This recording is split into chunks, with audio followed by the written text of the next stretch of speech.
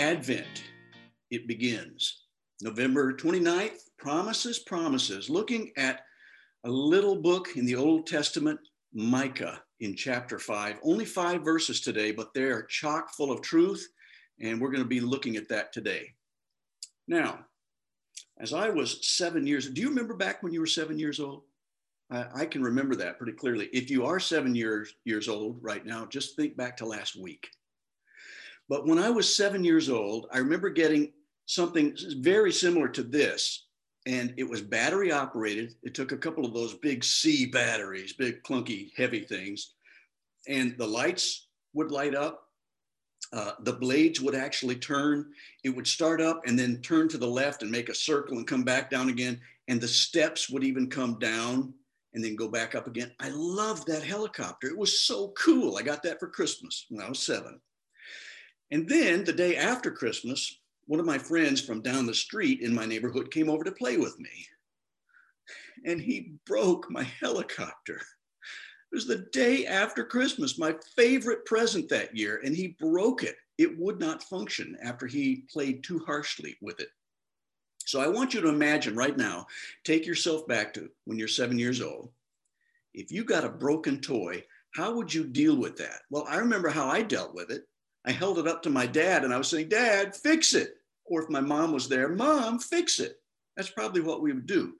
Now, what would happen if you did that? You had a toy and it got broken day after Christmas, and you're saying, "Mom, fix it, fix it, fix it." And she says to you, "You know, I can promise you that in a few months, we'll be able to buy one to replace this toy. However, you should know that you have a great uncle. We didn't know about this until just arrived in the mail this morning. We had a great uncle. He was very rich. And the bad news is he passed away. But the good news is, if there is any good news to that, he left a whole lot of money for us in his will, like $25 million. Now, we won't be able to get access to that money for a few months, but I promise you, when we get to the end of that month and we get to the bank, we'll be able to buy you a new toy to replace this one. Now, what are you going to do if you're 7 years old? You're going to look blankly at your mother while she's talking, and all you're going to hear is wah, wah, wah, wah, wah, wah. And then you're going to say, "Fix it." We don't have the capacity at age 7 to understand our condition if your mother explains all that to you. Now, here's the segue into Micah.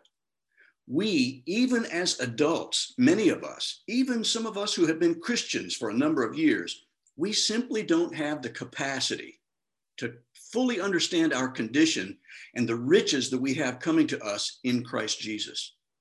We just don't.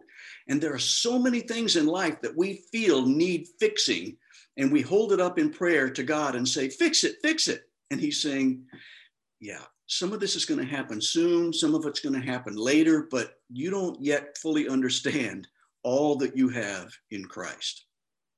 We're going to look today at some of these promises, because one of the things that's great about what we learn in the Old Testament, pointing ahead to the New Testament, is that God always keeps his promises. Sometimes he even keeps them in multiple ways, and we see that all throughout the prophets in the Old Testament. There are layers. There's some near future promises that are being made, some prophecies, as we'll see today in Micah 5. There are farther future promises, including some that are considered messianic promises. It's pointing ahead in time, in this case, about 700 years ahead, toward the time when Christ will come on the scene, which is what we celebrate at Christmas. And then there are other things that might be looking ahead to a farther future. We might call those eschatological promises, future events that would culminate everything that God has planned for us, and that those who are in Christ, those who have been born again, who have trusted him as Savior, to use whatever terminology we use to show that we are a true blue Jesus follower, we have that to look forward to for eternity. So we see that near future, far future, more distant future promises happening all throughout the Old Testament. And we see it even today in this little 5-verse section of Micah. Micah, just to put this in context for you, was a contemporary of Isaiah, among a couple of other notable prophets. That means that they lived approximately 700 years before Christ came on the scene. Micah's task, God-given task, was to deliver a very difficult message. Most of the prophets had difficult messages to both kingdoms. The kingdom of Israel had been split into two. And so there was Israel to the north and Judah to the south. He actually concentrated on both of those kingdoms, and he was supposed to deliver a tough message of destruction. But he followed that with a message of hope. And that's something else we see all through the prophets. There's this little blending of messages of, if you continue down this road, it's not going to end well for you. You need to turn, but God's going to discipline you if you keep down this way, or this specific thing will happen. And then there's always that thread of hope. And sometimes they come out of nowhere. It seems like they just shock you, because in the middle of all this death and destruction and doom and gloom, there'll be this ray of hope. Well, God does this intentionally because he's trying to show us that he has always kept his promises, and he's going to continue to keep his promises, to make great the nations of Israel, to bless everybody through the seed of Abraham, all those promises that he gave us in the Old Testament. Micah 5, 1-5, we see that there's this destruction message plus the restoration message. It's sort of that bad news, good news, which echoes all the way back into history, and it points forward in time to sort of the bad news, good news of the gospel. Bad news is we're all sinners. We're destined for eternity apart from God in hell. Good news, God made a way to get back to him, and that restoration is made possible because of the reconciliation we can have through Christ, who took our sins upon himself on the cross. That's the bad news, good news. We can see that all the way out through the arc of the Bible itself. Bad news, destruction, in this case of Israel. Good news, God's going to restore Israel. That is one of the near future promises that we see in this passage from Micah. A farther future promise, 7 centuries prior to another hope-filled event, Micah's promise is also tied to this event, which we really celebrate at Christmas. And we see that in the story of Luke chapter 2.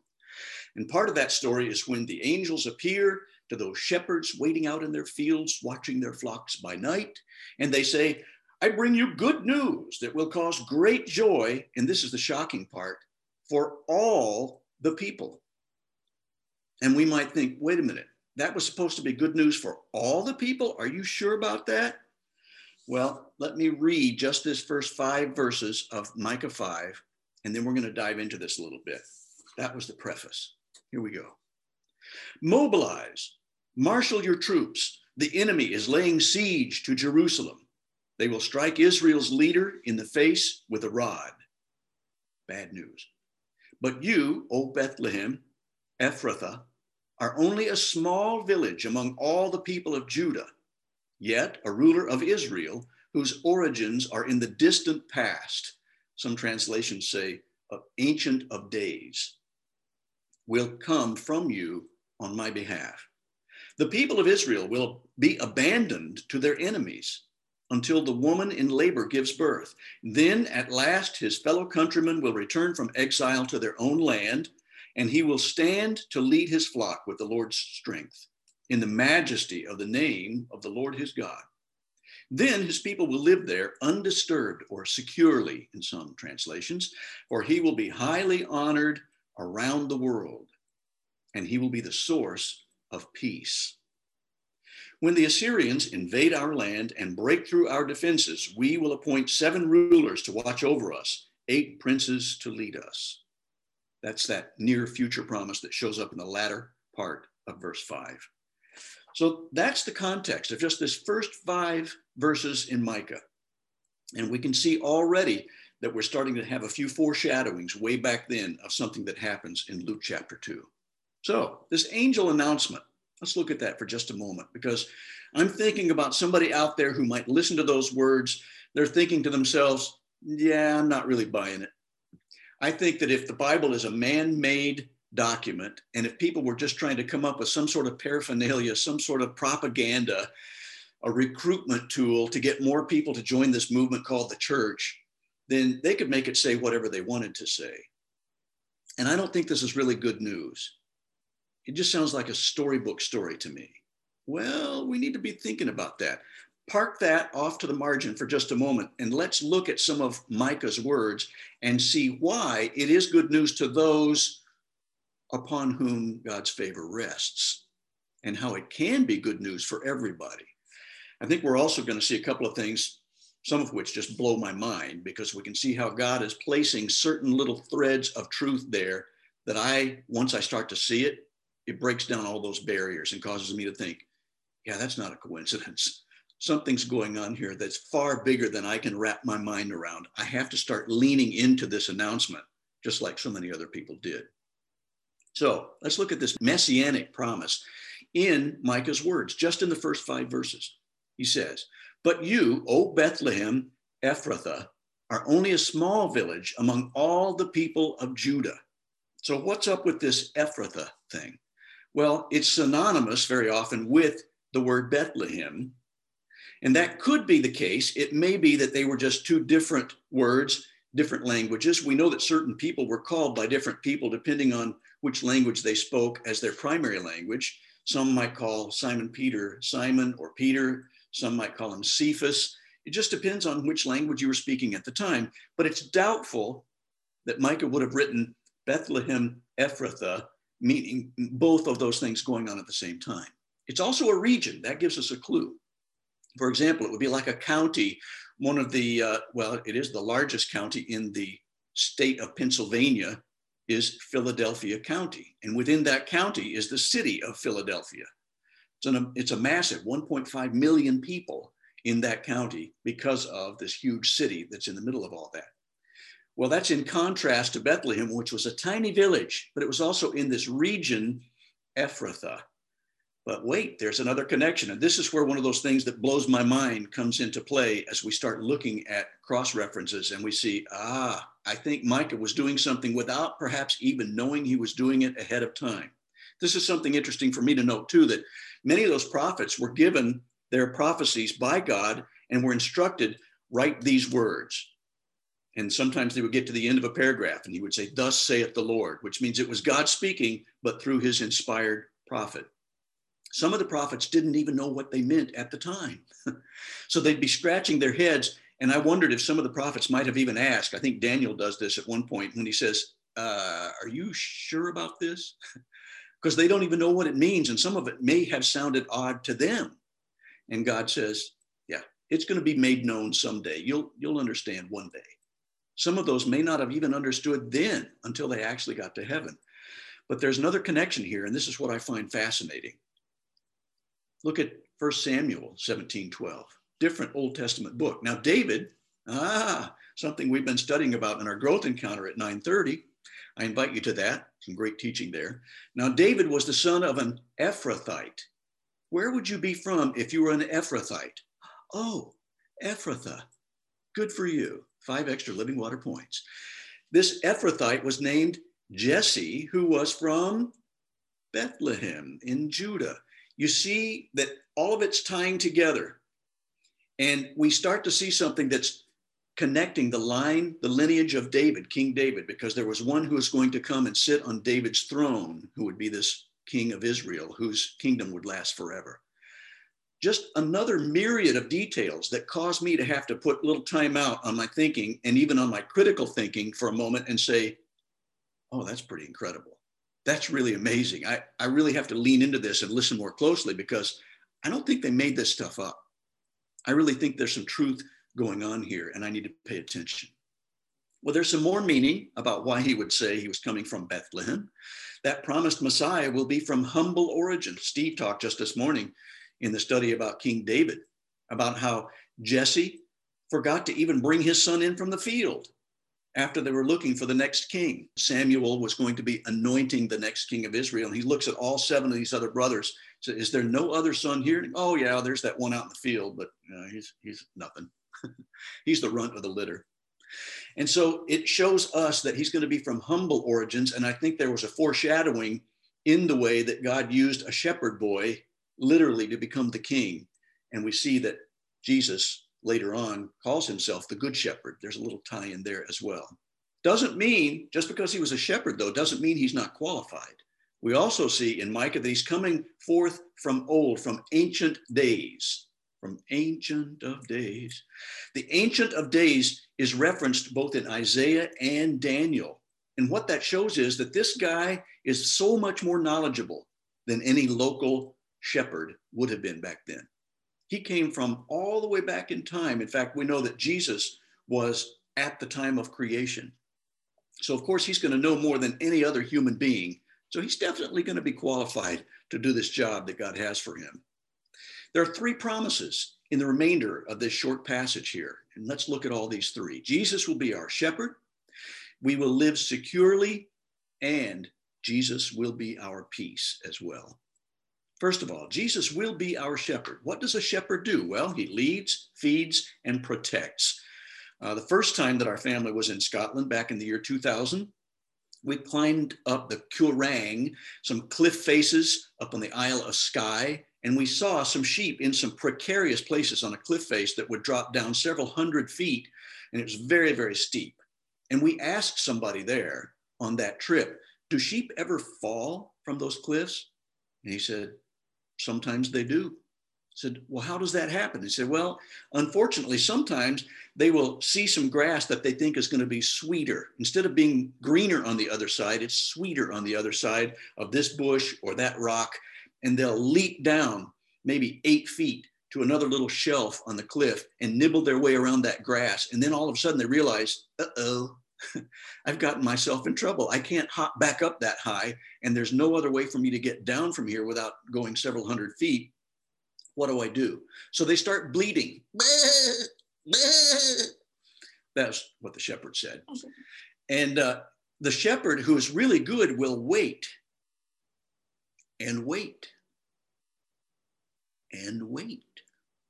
Why wait, you ask? Why doesn't he just start climbing down there or get a rope and have somebody help him down to that?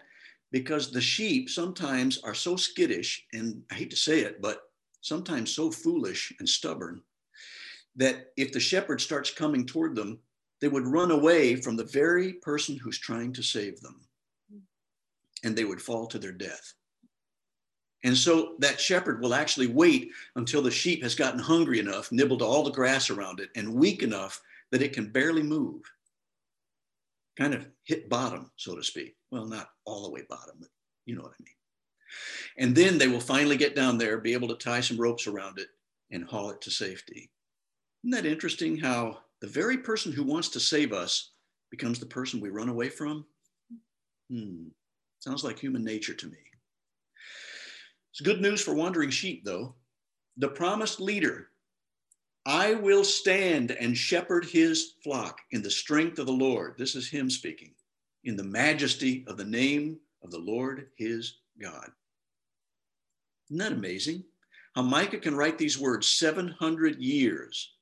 This great leader who's promised will stand and shepherd his flock in the strength of the Lord and the majesty of his name.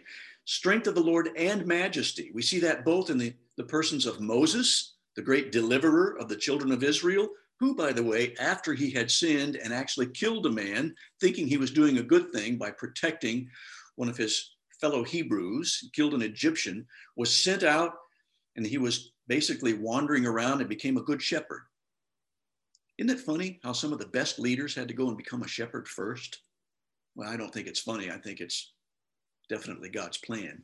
David, as well, as we listened to just this morning, also was a shepherd. We're going to be looking at Psalm 23, I understand, coming up soon in that study. Both shepherds. What do you learn about shepherding? Well, you learn a lot about how to care for sheep, sometimes the stubborn ones too. And you learn how to become a great leader. So Jesus became both things, a deliverer and a king, majestic in his power, but mighty in love, all at the same time. Verse 4 in Micah 5, we will live securely, and they will live securely, for then his greatness will reach to the ends of the earth. Now, we haven't had any reason at all for fear this past 8 or 9 months, have we? He says, with his tongue placed securely in his cheek. Wow, if any of us hasn't felt insecure, we have either been asleep or in a coma. I mean, I think this is one of the most insecure times I've felt as a human and as a pastor and as a leader. Very few of us realized what it was going to mean to live through this last 8 months. But we have this wonderful promise all the way back 700 years before Christ that we, if we are following the Good Shepherd, can live securely. What does it mean to live securely? Well, it means that we don't have to cave into our fears. Let me read a few of these fears for you. We have a small group that's been studying personality because that's part of our shape. Spiritual gifts, heart, abilities, personality, experiences. So we're looking at the personality so that we can understand how God gifts each of us differently and shapes each of us differently, even in our personalities. And all of us have different kinds of fears, different motivations.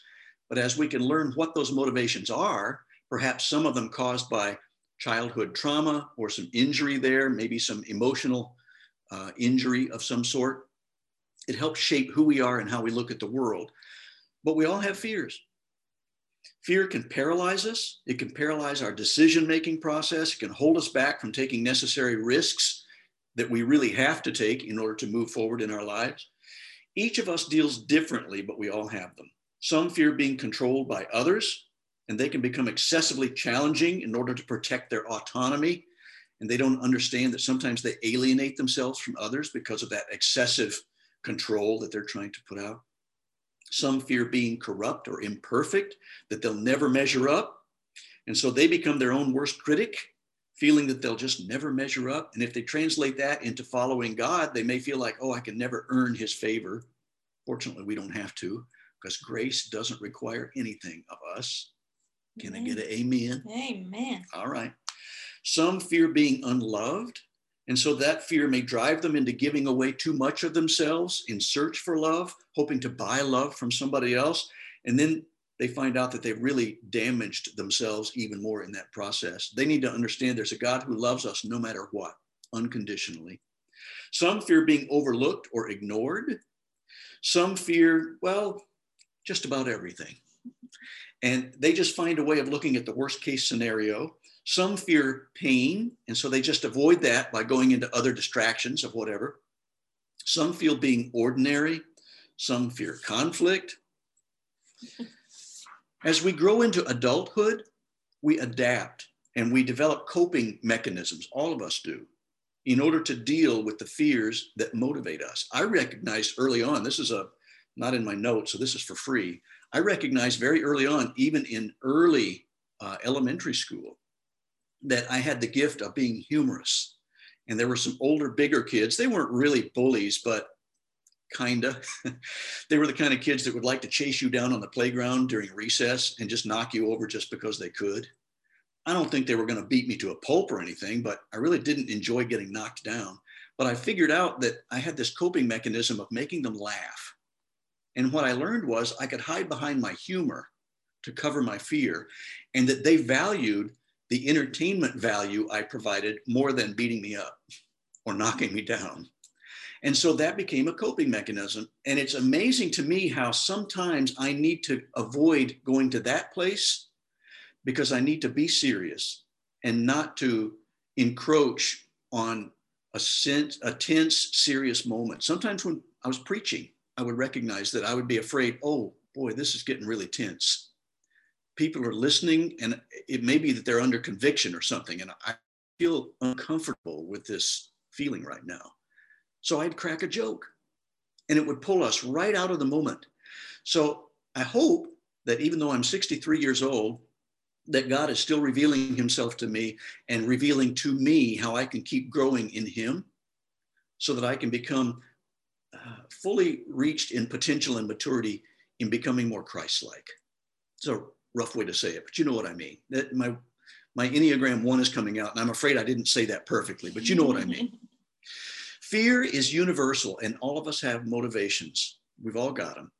And so many of our childhood fears morph into some form of fear of the unknown. And boy, haven't we had fear of the unknown this last few months. Maybe we fear about our jobs. Maybe we fear about our health, perhaps this year more than just about any other, about our financial situations, about our relationships, about our mental health because of the lockdown measures and being isolated. This year has tested me more in some of these areas than in any other year ever. So I know that there got to be a few of you out there who may have struggled the same way. Hey, you're not alone. But fortunately, there's a place for us, all of us, where security abides. That's in the promises of God. And we see some of them foreshadowed even in Micah chapter 5. He's the one who's going to be the source of our peace. That's the source of our security. What a good news for us to know that he is the source of security at Christmas. They will live securely. So how are we going to live securely? Well, by knowing the voice of the Good Shepherd. I'm the Good Shepherd. This is Jesus speaking in the New Testament. I know my sheep and my sheep know me. I got to slip this in there again, another little puppy illustration, because she's just so cute. And I can't help but want to share that cute face. Doesn't it make you want to reach in there and scratch between the ears? Mm-hmm. Well, Poppy is our puppy, and Poppy's mama, Callie, has been going to puppy kindergarten with Poppy. That's where you train the adults how not to ruin your dog. And Callie's been doing a great job with the training, and she's got a clicker so that they associate a treat and the sound of the click as soon as they do something right, and then doing some hand motions. And a couple of the things that were very important, according to this trainer, and I can understand why now, are the attention and come commands. Attention is where you put that treat when you first start right up to your forehead so that that puppy would look right into your eyes. And that means that if the puppy is starting to get distracted, or if they start to run out into the street or something, and if you can say, attention, they will look right at you and stop what they're doing. That's a life-saving command. Wouldn't it be great if that sheep that I talked about in Scotland, if it started to leap down to that greener grass or that sweeter grass, if the shepherd were to say, attention, and if that sheep would look around and go, and stop what it was doing before it got into trouble, man, that would be a good thing to have, wouldn't it? Interestingly enough, and C.S. Lewis, who I quote often, has written a book about pain, The Problem of Pain. He talks about the fact that sometimes God whispers to us in our secure times, but he shouts to us in our pain. That was the trouble with the children of Israel. They would get themselves into such pain that that's when God could finally get their attention.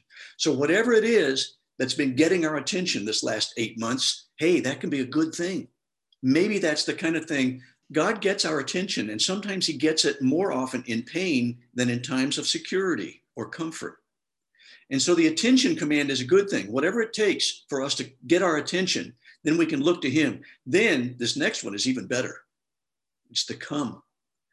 And this trainer has been training Callie how to get Poppy to come and then reward with so much love and affection to say, good for you. You came, you came, you came. Can you just imagine the Good Shepherd looking to us just about the time that we're about to get ourselves in some real deep problem, potentially not just harmful, but really, really dangerous or deadly even. And then for him to get our attention and to say, come. Come unto me, all you who are weary and heavy laden, and I'll give you rest. I'll give you security. You can crawl right into my lap. You'll be safe. I'm the source of your security. Wouldn't that be good? Well, the Good Shepherd is capable.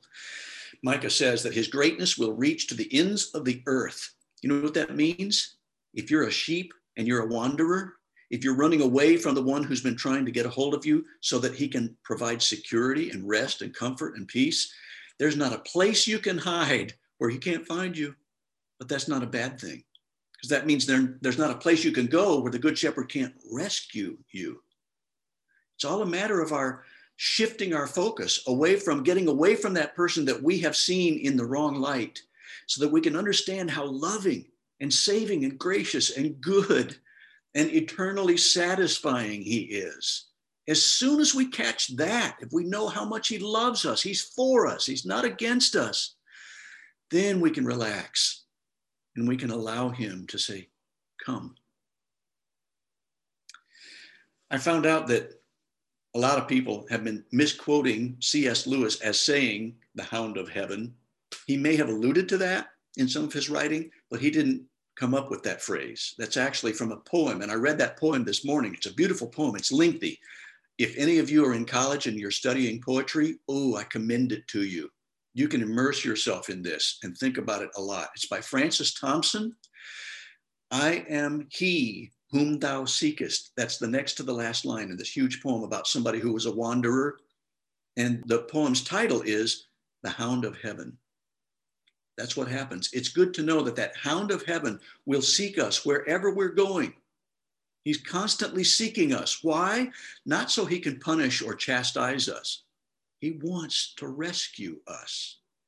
That's what points ahead to the gospel. That's what Jesus did on the cross for us.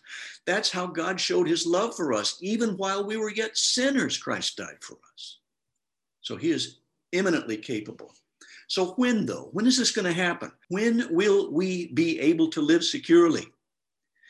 Then, that's when. Then his greatness will reach to the ends of the earth. When's that going to happen? It's not going to happen in this lifetime necessarily. This is pointing ahead in the future. Remember, I said there were 3 different levels.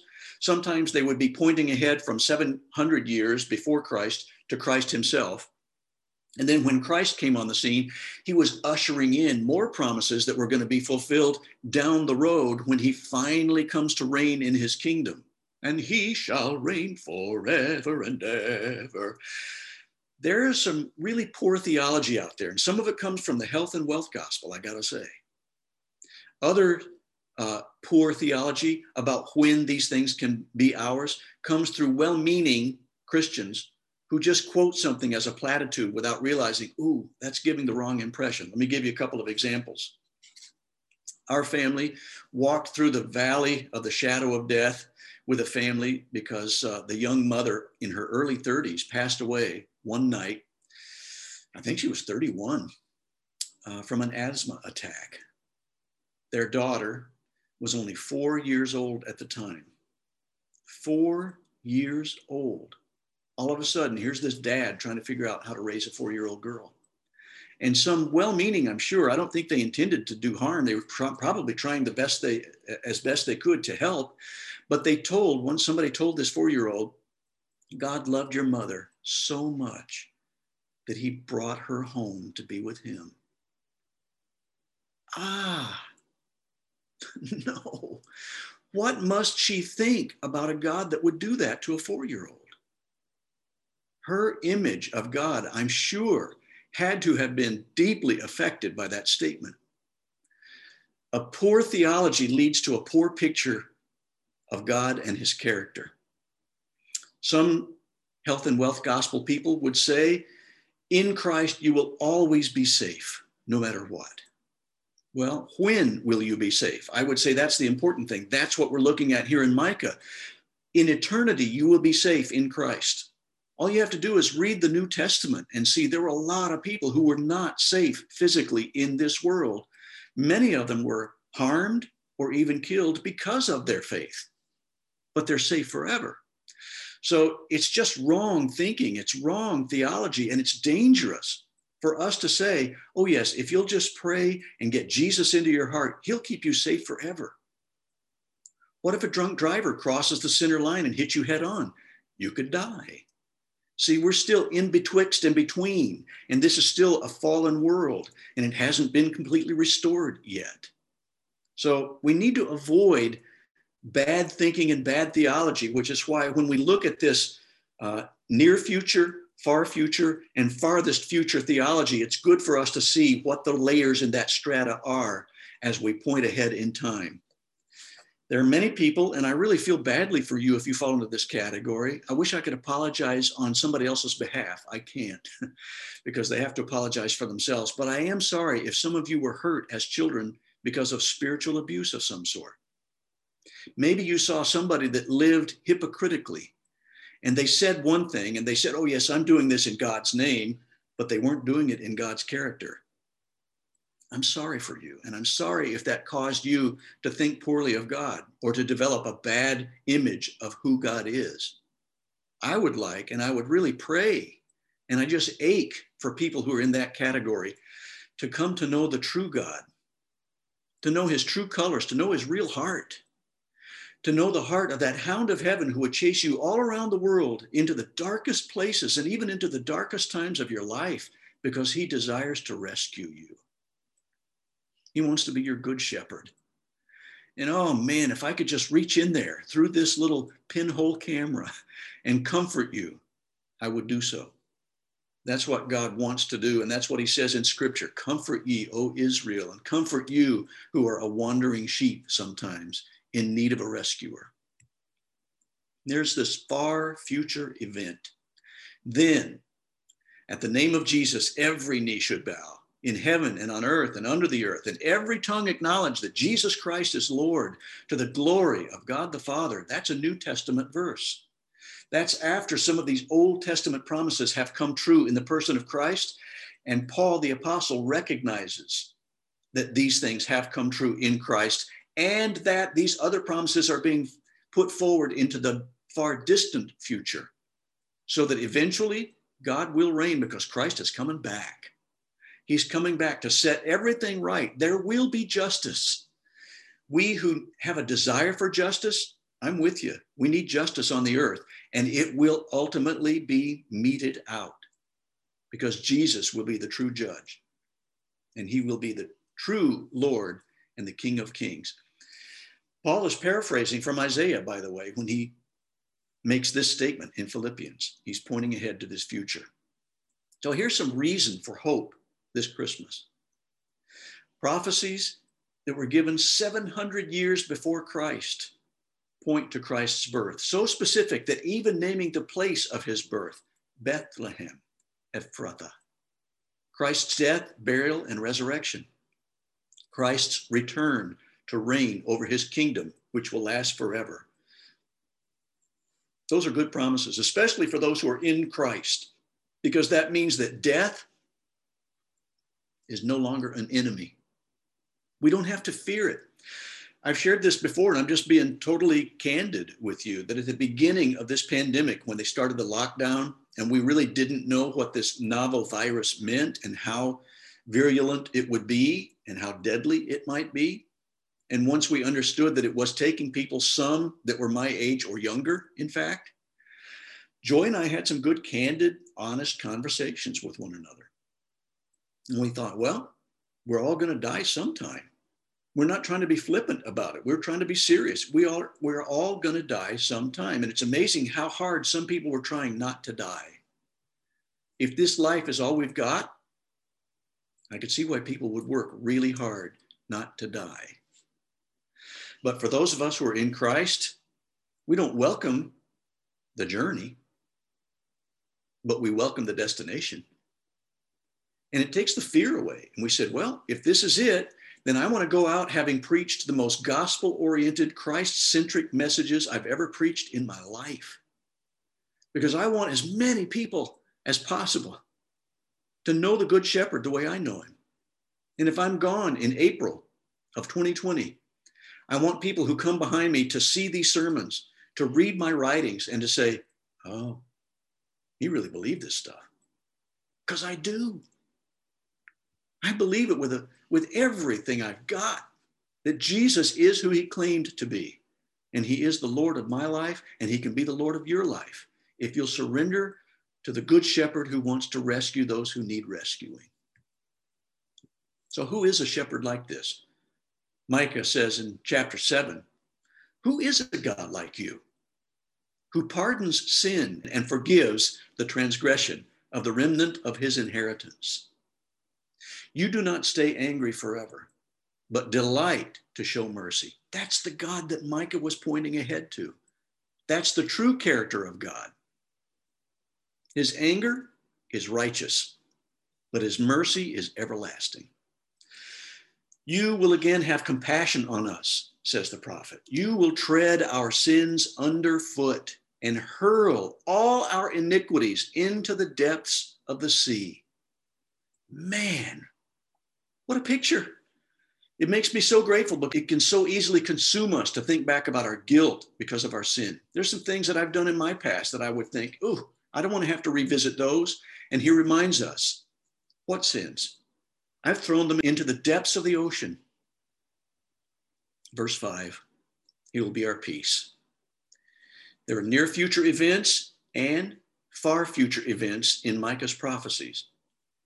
Christ's arrival signaled more of God's promises yet to come. Those angels that spoke and sang to the shepherds, when they're saying, peace upon whom to those upon whom God's favor rests.